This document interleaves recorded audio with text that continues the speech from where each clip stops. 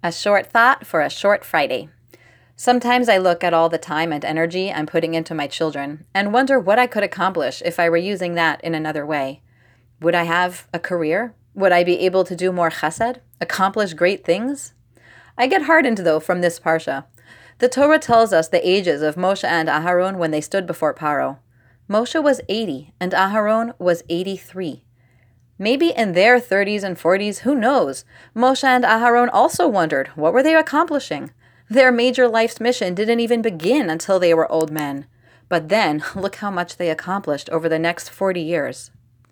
I know with all my heart that every moment I dedicate to my children and family at this point is invaluable and the fulfillment of the mission I believe I have been granted in this world. However, with Hashem's help, I and you too will have many years ahead of us, when our children are no longer home with us, when we too will be able to apply our energies into new directions. The choices we make today when our children are home don't limit us forever. They are for this time period, and God willing, we will have time afterwards to pursue other opportunities in other areas, probably even well before we hit 80. Have a wonderful Shabbos.